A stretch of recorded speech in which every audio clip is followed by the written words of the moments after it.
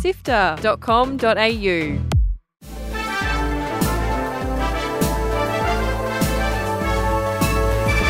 Hi, I'm Kyle Paletto. And I'm Fiona Bartholomaeus. Welcome to Walkthrough, Sifter's weekly recap on the biggest news in video games. This week, it's a big week of delays, cancellations and shutdowns for EA, Dwarf Fortress sells like hotcakes, and why Nick Offerman, star of The Last of Us, doesn't play games anymore. Here's the news for Sunday, 5th of February. Let's go.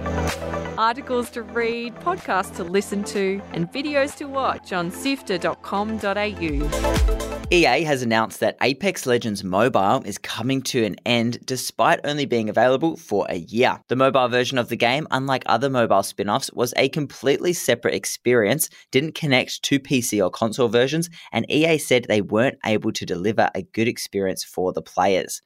Players who have purchased in-game items or have in-game currency left in their Apex Legends mobile account will sadly lose it all once the game ends, and according to an FAQ on EA's website, there won't be any refunds. Those who still have accounts, make use of it as much as you can before it becomes unplayable on the 1st of May. In the same announcement, it was also revealed that Battlefield Mobile, which is still in development, will also be canned.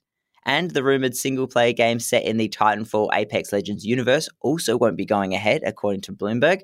But other than a few developer job ads, we never really saw anything concrete on that. Speaking of EA, they also announced this week that Star Wars Jedi Survivor is going to be delayed.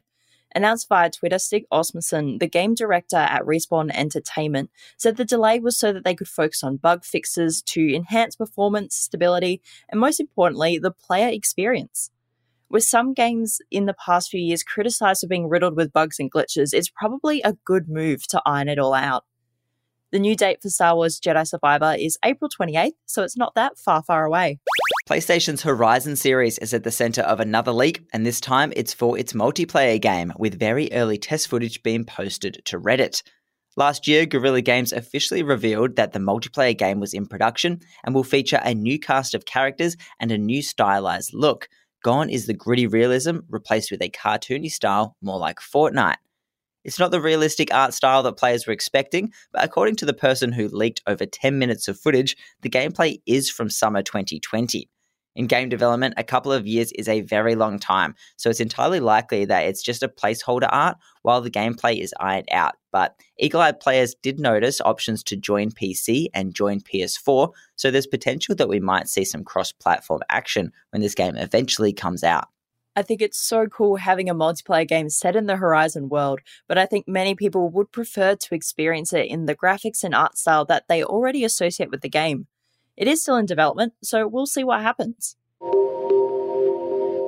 E3 may be back, but we now know that the biggest names in the industry won't be there thanks to an exclusive report by IGN. Midway through last year, it was announced that E3 2023 would be back and in person for the first time in 4 years. But according to trusted IGN sources, Nintendo, Microsoft and Sony won't be involved, which has been a slow trend, with Nintendo the only major platform holder to have a presence on the floor in previous years.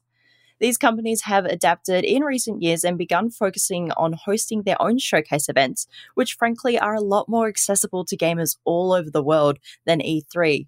So I don't know if this is entirely a bad thing.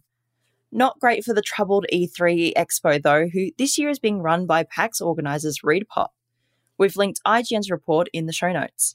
This is a shame, but also not a surprise. And to be honest, I'm one of those people that enjoy the individual showcases that we get throughout the year. So sorry, E3. I'm not shocked by the fact that Nick Offerman, who plays Bill on the HBO adaptation of The Last of Us, isn't a bigger gamer. The dude builds canoes by hand. Speaking on Jimmy Kimmel Live, Offerman said that no, he hadn't played The Last of Us games because more than 25 years ago, he became a little too obsessed with collecting puzzle pieces, rescuing Jinjos, and defeating Gruntilda.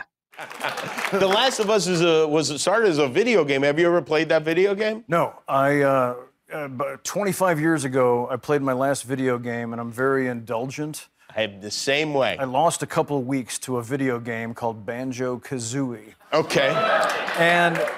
And two weeks went by, and I was like, oh my God, the slow dopamine drip is so delicious. Then it's over, and you're like, yes, I won. And immediately I'm like, what have I done with my life? Yeah, right. And so I decided I'm never going to do that again. With the amazing episode that he starred in as Bill, you honestly don't need to have that pre-existing knowledge of the game. He brought something entirely new to the character, which I absolutely loved.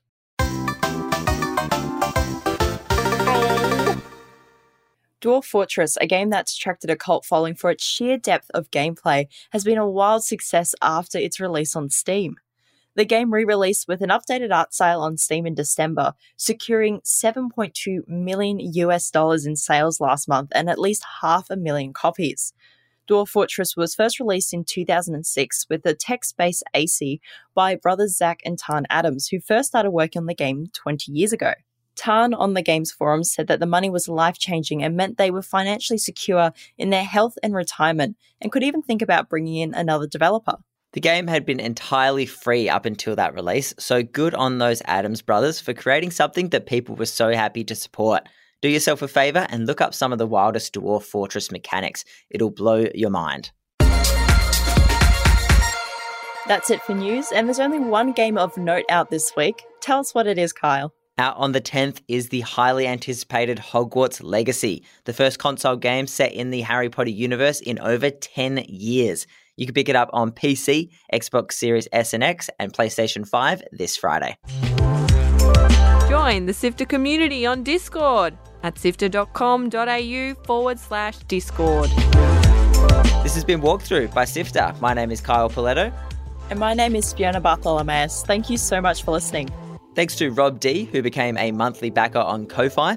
Rob's support lets us keep making our shows, so if you want to be a legend like Rob, head to sifter.com.au/support, where support starts from just $1 a month. That address again is sifter.com.au/support. Sifter is produced by Kyle Paletto, myself, Daniel Ang, and Adam Christou.